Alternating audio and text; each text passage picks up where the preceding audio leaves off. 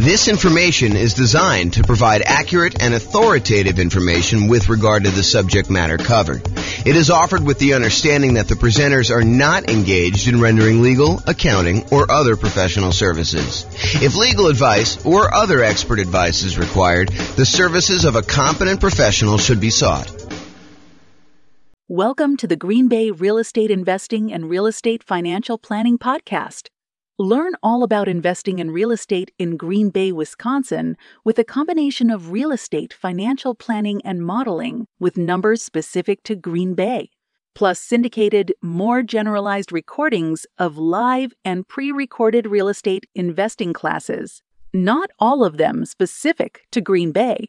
Be sure to stay tuned after the podcast for a message from our sponsors. Well, good morning and welcome, everyone. I am your host, James Orr, and this is another episode of the Real Estate Financial Planner comparison series of webinars, podcasts, whatever we're doing here. So today tries to address the question that people have of, should I buy an owner-occupant property or should I keep renting myself if I am trying to achieve financial independence or I'm trying to maximize my net worth? Like, what is going to be better for me? Because you would argue, hey, look, if I decide I'm going to go buy a rental property, if I'm going to go buy a series of rental properties, that distracting myself and buying an owner-occupant property first could actually hurt me. It would slow me down. It's better for me to take the money that I was saving up to buy my rental than it would be to buy an owner-occupant property. And not only that, but in some markets, putting 5% down in order to buy an owner-occupant property means that your monthly payment is going to be higher than if you just continue to rent, right? Because you go put 5% down, you're probably going to have private mortgage insurance, and the payments plus the taxes plus the insurance on that particular property is going to be higher than if you just rented yourself, right? Because that's going to be what is typical in your marketplace. Or you could argue, hey, if I go rent, my rent is going to continue to increase with inflation so that it's going to limit how much I'm able to save over time. Because if I decide to rent and I don't buy a property and lock in a good part of my monthly living expense in the form of a mortgage payment, sure, taxes and insurance go up, but the mortgage payment itself, because you're getting a 30-year fixed rate mortgage, that's going to stay static. And so the amount, the overall net kind of rent equivalent I have of buying an owner-occupant property to move in is going to stay low and actually get lower. It may be higher at the beginning, but overall, the payment for owning a property tends to go down over time because the mortgage payment, the principal and interest part of the mortgage payment, is fixed. And with the rising cost of things, inflation, that tends to look cheaper over time. And at some point, those lines tend to cross, right?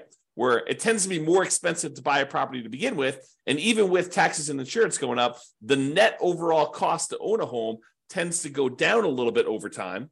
Whereas when you rent the property and you just live there, the cost of rent just tends to keep pace with inflation and keep going up and up and up and up and up. And eventually those lines cross and it becomes better for you to have bought a property. But is it better for you to rent and use that money to acquire rentals? Or is it better for you to buy a property, slow your roll a little bit, acquiring the first rental, and then, eventually buying rental properties, but you're living in a property that you also are an owner of? And then there's the whole discussion of eventually the property that you're living in, if you go and you buy one, you no longer have a mortgage on it at all, which then even reduces what you need in order to be considered financially independent. If you were earning $10,000, if you were spending $10,000 a month on all your expenses and $2,000 a month of that was your mortgage payment, well, eventually when your mortgage payment goes away, you no longer need to achieve $10,000 a month in passive income from your investments in order to be considered financially independent. Instead, now, because your mortgage payment is paid off and you no longer have that $2,000 a month mortgage payment, you really only need $8,000 a month to be considered financially independent. Sure, you still need taxes and insurance and maintenance and all that other stuff on your property that you live in, but you don't have that mortgage payment anymore. So your overall cost in order to be financially independent, the bar has been lowered. So all of these things come into play when we ask ourselves today, is it better to rent or buy an owner-occupant property for 5% down when we're otherwise buying 25% down rentals? That is what we will plan on discussing today and what we'll go into detail on. So what I did is I modeled this for over 300 US cities. And so each city's got its own home price, rent, taxes, insurance. The amount of money that people earn in each city is a little bit different. It's basically enough for them to go buy a property in that city so that we don't have somebody, I don't standardize the income so that somebody who would otherwise be able to buy a property in like Mobile, Alabama would not be able to buy a property in LA. So we do adjust for income. But when we adjust for income, we also adjust what they need in order to be considered financially independent. So if we give someone a higher income, it means that their threshold for being financially independent also has gone up. It's commensurate with the income that they were earning. They have to replace their job income in order to be considered financially independent. It's another way of saying that. Okay, so we modeled this for 300 cities, and you will see which one is better. Because I think there's a debate, right? Which one of those factors is going to be the most powerful? What's going to be the biggest impact, and what is going to be the biggest limitation for someone wanting to achieve financial independence? And then not only financial independence, but which one leaves you with the highest net worth and which one's riskiest? Because I think all of those things are factors in which one we do. Okay. So in both scenarios, kind of like we're comparing A to B, they're going to be buying 25% down payment rentals. The idea is that the strategy is you're going to save up 25% down plus some reserves and all that other stuff, and you're going to go buy rental properties with that. The difference is going to be one person's going to rent. The other person is going to buy an owner-occupant property with 5% down first. Okay, so that's going to be the comparison. So the 5% down owner-occupant first, then 25% down rentals, they're going to save up until they can buy a 5% down owner-occupant property to live in. Then they're going to live in that property forever. Then they save up until they could buy a rental property with 25% down, plus closing costs, plus reserves on every property that they own. Okay, including their personal expenses. And they will repeat that until they have up to a maximum of 9 rental properties, each that they bought with 25% down. With the other strategy, remain a renter yourself, then 25% down rentals, which I'm calling 25% down, no owner-occupant, no OO.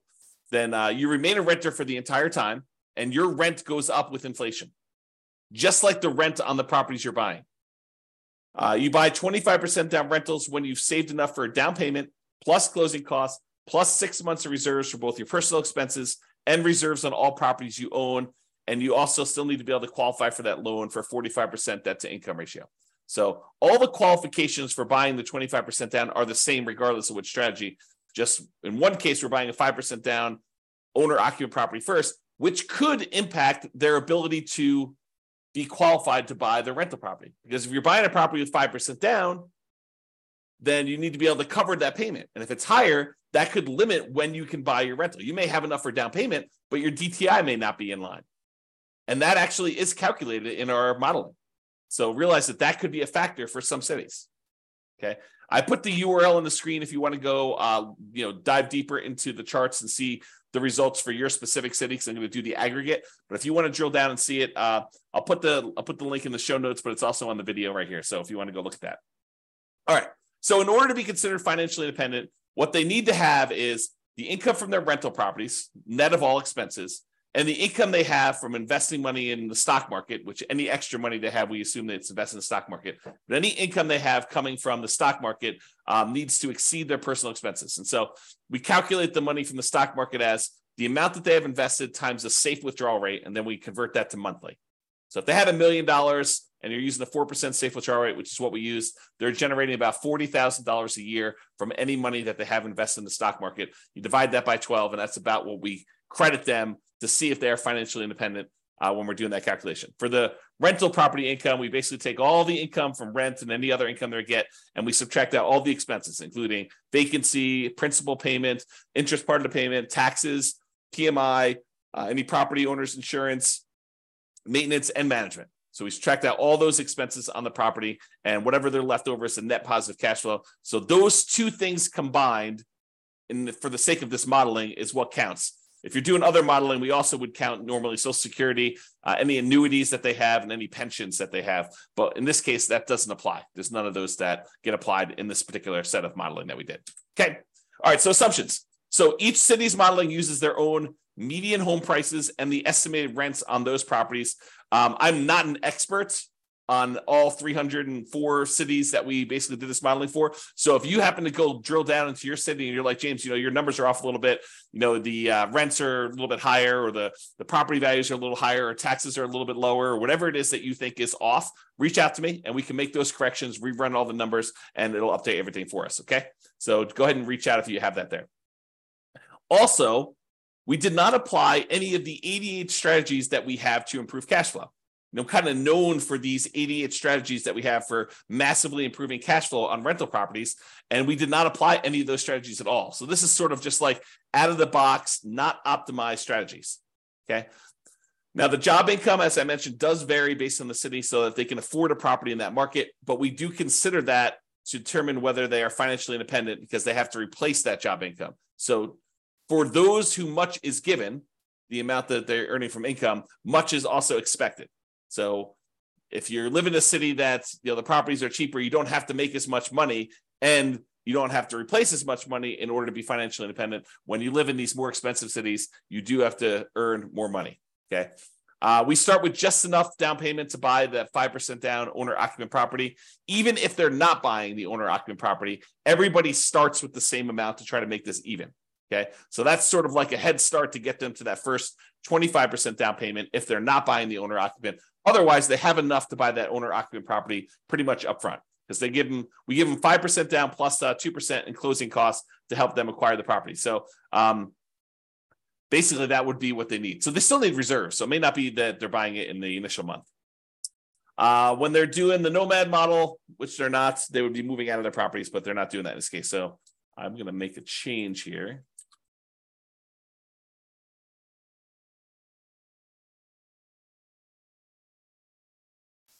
All right.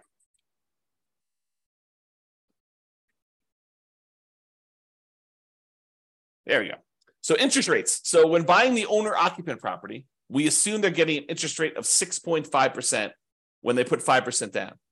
But in addition to that, they will have private mortgage insurance. That private mortgage insurance is because they put less than 20% down, and that would actually go away once they get below 80% loan to value. So it would be there until they get to 80% loan to value, then that would drop off, and that would make their housing costs a little bit less at that point.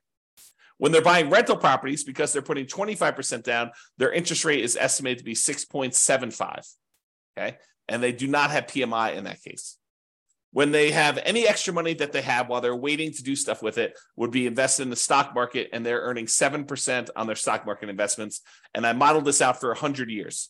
If you want to see all my assumptions, you can go to realestatefinancialplanner.com/model, pick your city or pick one of the special reports and drill down. You can see all the assumptions I use for my modeling. All right, so let's get to it. So financial independence achieved. So which one do you think is going to be better? Is it going to be better for someone to actually buy an owner-occupant property, move in, live there, and then start saving up to buy 25% down properties? Or is it going to be better for them to just remain a renter, start saving up for their 25% down properties, and do that strategy? Well, I will tell you that after modeling this for 304 cities, it is way better, way better for them to buy the owner-occupant property. In fact, in 292 of the 304 cities, it is better for them to have actually bought the owner-occupant property, moved in, and then started saving for their 25% down properties and acquiring that way. Buying that owner-occupant property made a huge difference. Okay, 292 cities out of 304, like 96% of the time, it was better for you to buy the owner-occupant property. In only one city was it better for you to be a renter. In 11 cities, it was the same. It didn't matter. But in one city, it was better for you to be a renter. So go figure. Okay. So this shows you like when the people achieve financial independence. And one of the things I want to point out is there's a lot of them that the reason it's better is because they paid off that owner-occupant property, and that's what moved them over the edge to being financially independent. This one big peak right here is when people had an owner-occupant property, and because they bought that very early on, and about 30 years later is when they paid that thing off, that means that because they paid off their owner-occupant property, they no longer have a mortgage payment, and so the amount that they need in order to be financially independent drops by whatever that amount of their mortgage payment was. So if they needed $8,000 to be financially independent and the mortgage payment was $1,500, now they only need $6,500 in order to be considered financially independent. And sometimes as soon as they just pay off that property, then it moves them over the edge because they were already at $6,500. They weren't at the $8,000 they needed. Maybe they're at $6,700, but as soon as that property gets paid off, then they actually trigger being financially independent. And so you have a bunch of them happen right then, as soon as they pay off that owner-occupant property. You don't get that effect when you are a renter. When you are renting yourself, you never have your property get paid off. You are always paying rent on that property. I've been watching a new documentary series about finances on Netflix. I won't say which one, but one of the things they discuss on there is this idea of it's okay to rent. It's okay to not buy property. And while I totally agree it is okay to not buy property, and that is okay to rent, you don't get this benefit if you rent. You don't get this benefit of having a house that eventually gets paid off if you rent. Now, you could come at this from another way, right? Like I'm going off on a tangent here, but you could come at this from another way. You could say, look, I'm going to rent and I'm going to take the money that I had extra that I didn't have to pay for my property, which eventually those lines cross anyway. But the extra cost it is of buying the property early on, and you could decide to invest that in something else like stocks or other real estate or crypto or whatever you want to do. I mean, I'm not going to judge you. You can do whatever you want with your money. But if you decide to go do that, and then you take your money and you save up enough, and eventually you buy a free and clear property, I mean, you can get the same effect. It's not like it has to be that you bought the property and you had a mortgage on it. Or you could save up enough money so that the payment is lower than renting. You can not put 5% down. You can put 20% down, 30% down, 40% down, 50% down, and actually have your payment be less. Employ some of your capital in order to lower the payment or buy down the interest rate to achieve the same thing, right? These are all part of the strategies you could do to kind of improve your cash flow. One of the ways to improve cash flow is to reduce the expenses you have in your property, lower your monthly payment, another way, right? Okay, so I've diverged enough. So this just shows you how much different it is for things. And most of the time it's different for, I don't know, I'd say less than 10 years, right? Because that's a difference of 10 years or so. And it tends to increase the more expensive the property is. It tends to be faster, a larger amount faster, the more expensive property you have. Some of the earlier ones, it's a little bit faster, but not that much faster based on home price, okay? And here's where it was a really inexpensive property where it was better for you to have rented. So it was like a probably sub $100,000 property market where it was better for you to do that. Okay, so let's talk about net worth. We talked about how fast you can get to financial independence, but how much net worth? Is it better for you to have been a renter? You'll get higher net worth? Well, in 291 cities out of the 304 that we did, then buying a property gave you a higher net worth at year 40. So you would be better off financially in terms of net worth if you also bought an owner-occupant property as well. You see these studies done by the U.S. Census, and I don't know if they've updated it recently, but the last one I saw, which is from several years ago, the difference in net worth between a renter and a homeowner was like $270,000 on average across the whole U.S. So the difference between somebody who is an owner-occupant, like a homeowner, versus someone who is a renter was like $270,000. So, I mean, we're seeing some of that impact, right? Because some of the money that you're paying, even though you're paying more than what it was to rent in a lot of cities, some of that money gets applied toward building up equity, which counts toward net worth, right? And you acquired that property earlier. So that also could impact some net worth as well. So in 291 cities, it was better for you to buy the owner-occupant property.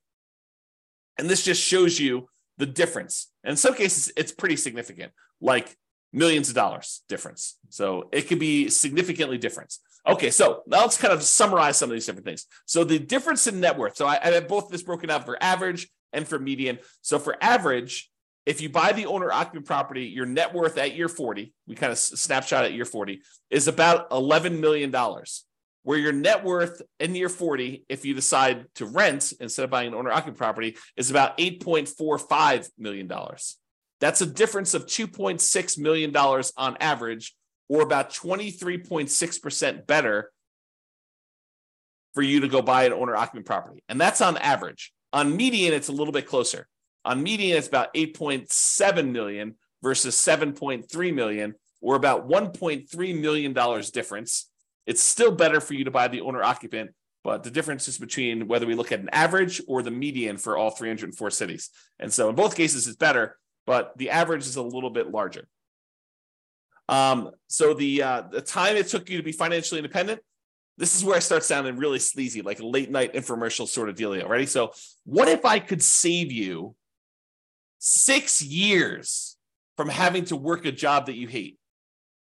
Would that be worth, 7 payments of $995? Oh my gosh, that sounds so sleazy.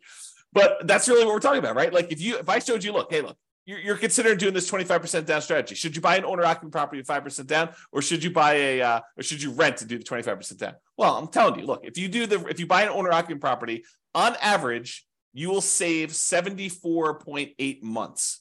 It's 74.8 months faster for you to be financially independent if you buy the owner-occupant property. Now, sure, there are ones that are much slower than that. There are ones that are much faster than that. And so it's really going to be your city that you need to look at to determine that. But on average, it's about 6 years and 2 months, 6 years and almost 3 months faster for you to actually buy an owner-occupant property. That's on average. On median, it's even more. It's 104 months. Which, if my math is right, well, let me just do the math on the calculator rather than do this in my head. What's 104 months divided by 12?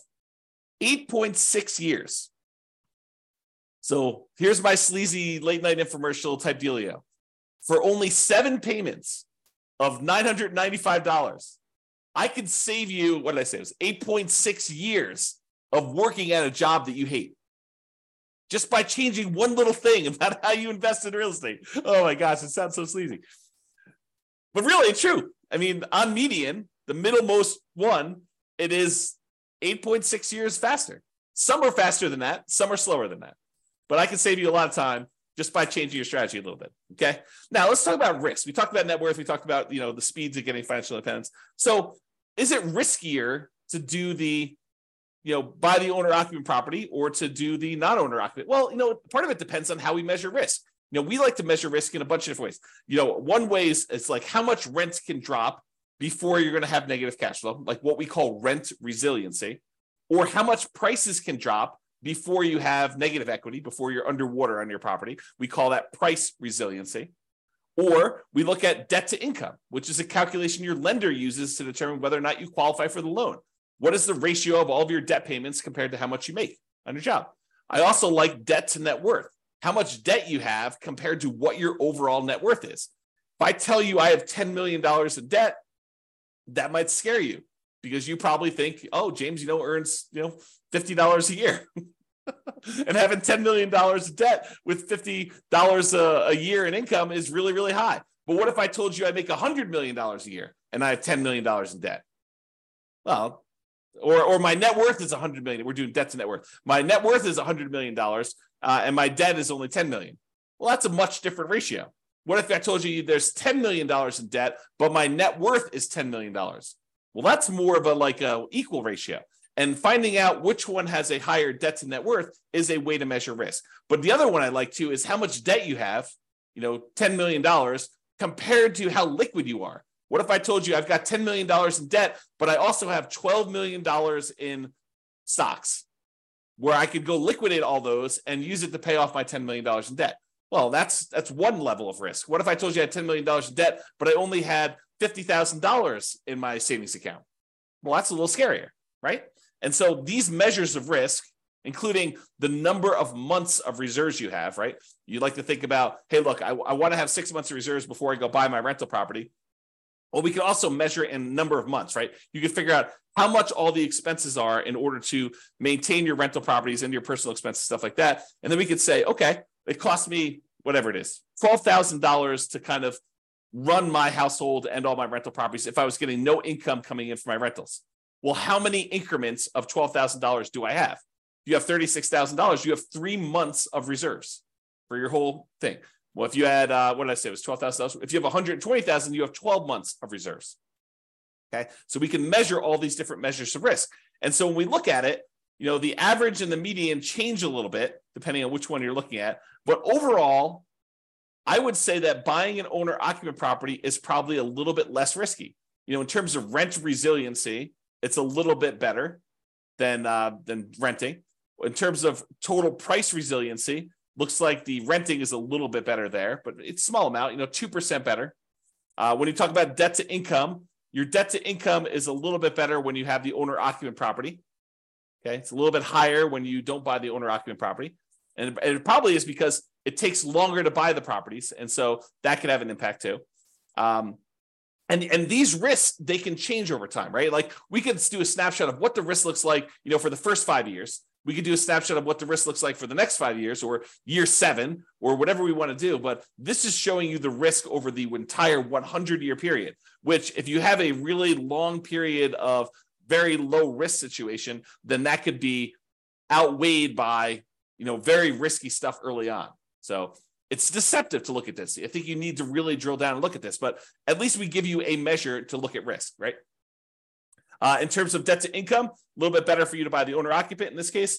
And for the debt to net worth, a little bit better for you to have rented in that case. And debt to account balance, it's a little bit better for you to have bought the owner occupant. And then for months of reserves, it was way better for you to actually buy the owner occupant property because eventually that thing gets paid off and some of your expenses go down. So I think that that's a major factor in what's going on there. All right. So as I mentioned a couple times throughout here, you could apply all the 88 strategies that we have to improve cash flow to get these numbers to look better, right? At least for the rental side of things. Now, we've basically been using median price properties and what rent might be on each one of those properties. You should be able to choose and do better than this, right? I think if you do any type of effort in finding and selecting properties and applying any of these 88 strategies, you should be able to do better than what I've shown on here. And as I mentioned, if you're an expert in your market and you think my numbers are wrong, please do reach out so we can update those so that they get better for everybody. So in conclusion, in our current market conditions, our current prices, our current interest rates, our current rents, and it is May 15th, 2023 when I'm doing this, and I'll do updates over time. I'm trying to do one of these classes a week as part of a series. But we'll kind of go through all the different comparisons we've got, and then we'll come back and revisit and update things. And the website will get updated as I rerun numbers, because once I update prices and interest rates and things like that, I rerun everything. And so if you're visiting these charts on the website after this video, they may be different. They're likely to be different because prices and interest rates and everything else changes, which changes everything. Okay. So in our current market conditions, current price, current interest rate, current rents in about 304 US markets using what I would consider to be less than ideal median price and rents on properties, buying an owner-occupant property when you would otherwise be buying 25% down rentals is a faster path to financial independence in 292 of 304 cities, about 96% of the cities. Okay. And for net worth, buying an owner-occupant property first also gives you a higher net worth in 291 of the 304 cities, about 95.7% of them. The market does matter a little bit, but in general, you should probably buy an owner-occupant property. That is what the conclusion should be, okay? It is best if you look closer at your specific market and apply as many of the 88 cash flow improving strategies as practically possible to improve on your implementation. Again, go check out the realestateFinancialPlanner.com/model to be able to see all the details. Hope you enjoyed this class. I hope you enjoyed this series. I kind of like the comparison and dispelling some of the myths out there about should you do X versus Y and why it's always better to do Z versus R or whatever you're trying to do, right? Like the idea that people have these things in their mind like, oh, that's silly, James. Everybody knows that it's better to do this. Really? Really? That's a belief you have. And then we go do the math and we find out that maybe it's not even like the majority of the time that is the case. Sometimes it is. Sometimes it's like this, where it's like 96% of the time, it's better to do one strategy than another. But other times it's not nearly as close. It's a third of the time, or 2/3 of the time it's better to do this, or half of the time it's better to do this. And sometimes it matters like what market you're in from a kind of like price, where it's always better in more expensive markets to do it this way, or it's always better in cheaper markets. So all these things matter. And I think comparing them and like learning about these different nuances can help you become a better overall investor and better at helping your friends and family when they tell you in their market that they're considering doing this. And you're like, that doesn't make any sense. We always do it this way. And maybe in your market, that's true, but maybe in their market, that's not true. So I don't know, a little bit of, what is it? Like, what do they call it? A little bit of grace for other people and what they're choosing to do and how they're choosing to do it. Because it may not be the same for them as it is for you. I think that's one of the things we're kind of adjusting here and realizing as we do these. All right, that's all I got for you. Have a great day, everybody. I will talk to you all soon. Bye-bye for now. With home prices up, mortgage interest rates up, and rents up but not quite enough to counteract the higher prices and interest rates, cash flow on rental properties in Green Bay is harder than ever. Book a call with the Real Estate Financial Planner to apply our proprietary 88 strategies to improve cash flow on your rentals. See the show notes for a link to schedule your call and improve your cash flow today. If you're a real estate agent, lender, or professional in Green Bay that wants to help our real estate investor listeners, consider reaching out to learn about collaboration opportunities with this podcast.